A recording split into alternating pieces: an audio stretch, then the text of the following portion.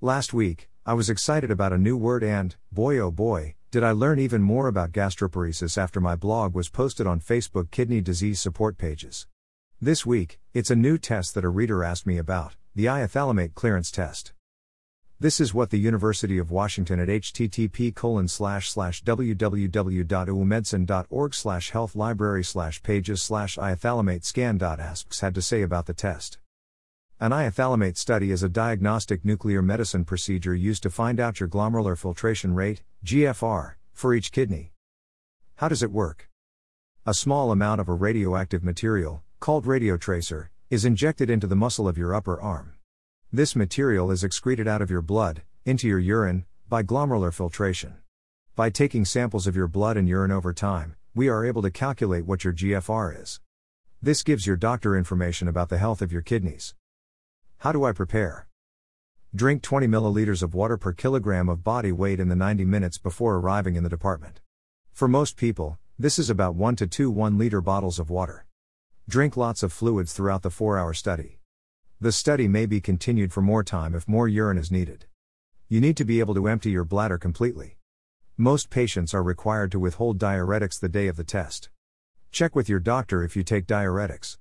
Do not consume any caffeine the morning of the study. How is the study performed? 1. When you arrive at the lab, the technologist will check your blood pressure. You will need to completely empty your bladder into a container. The technologist will also place an IV into one of your veins and take a sample of your blood. 2. The radioactive tracer will be injected into your upper arm muscle. The technologist will take another blood pressure reading about 10 minutes later. 3. You will return every hour, for 4 hours. Each hour, the technologist will take a blood sample and ask you to completely empty your bladder into a container. It is very important that you do not go to the bathroom outside of the department. 4. Throughout the study, you will be required to drink plenty of fluids, and avoid caffeine. You will be allowed to eat. 5. After 5 urine and blood samples are collected, the 4th will be removed and you are free to leave. This urine will be analyzed and measured. What will I feel during the study? Most people feel no different than normal during the study. Some people may feel a little shaky after the injection of the radiotracer. This is because a small amount of epinephrine is added to the radiotracer to improve its absorption. You may also have minor discomfort from holding your bladder. Whoa, baby! Nuclear medicine? Radioactive material? Epinephrine? I understood why no diuretics, but why no caffeine? Any why was there in 4? I know. Start slowly. According to Radiology Info at https://www.radiologiainfo.org/n/info.cfm? PG equals G nuclear.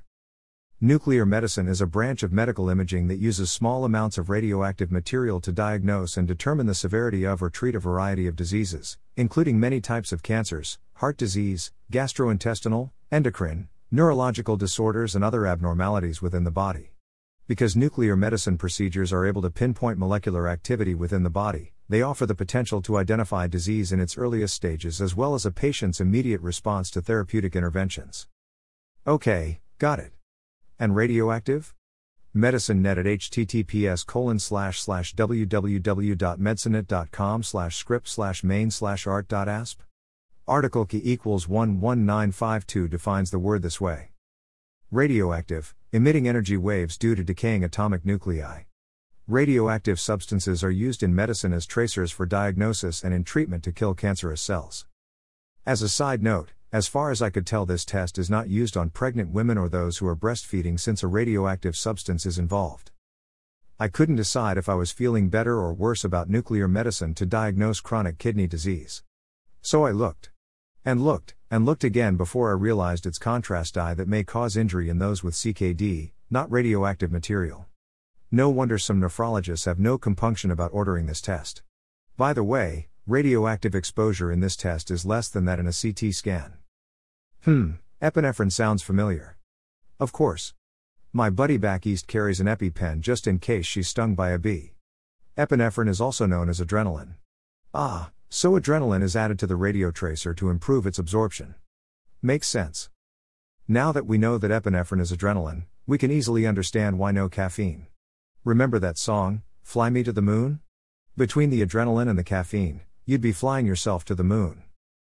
What also makes sense is no diuretics. You wouldn't want to be urinating more than necessary if your urine is being evaluated. That might dilute the very small amount of radioactive material that was injected into the muscle of your arm. So, what's the fourth for, you ask?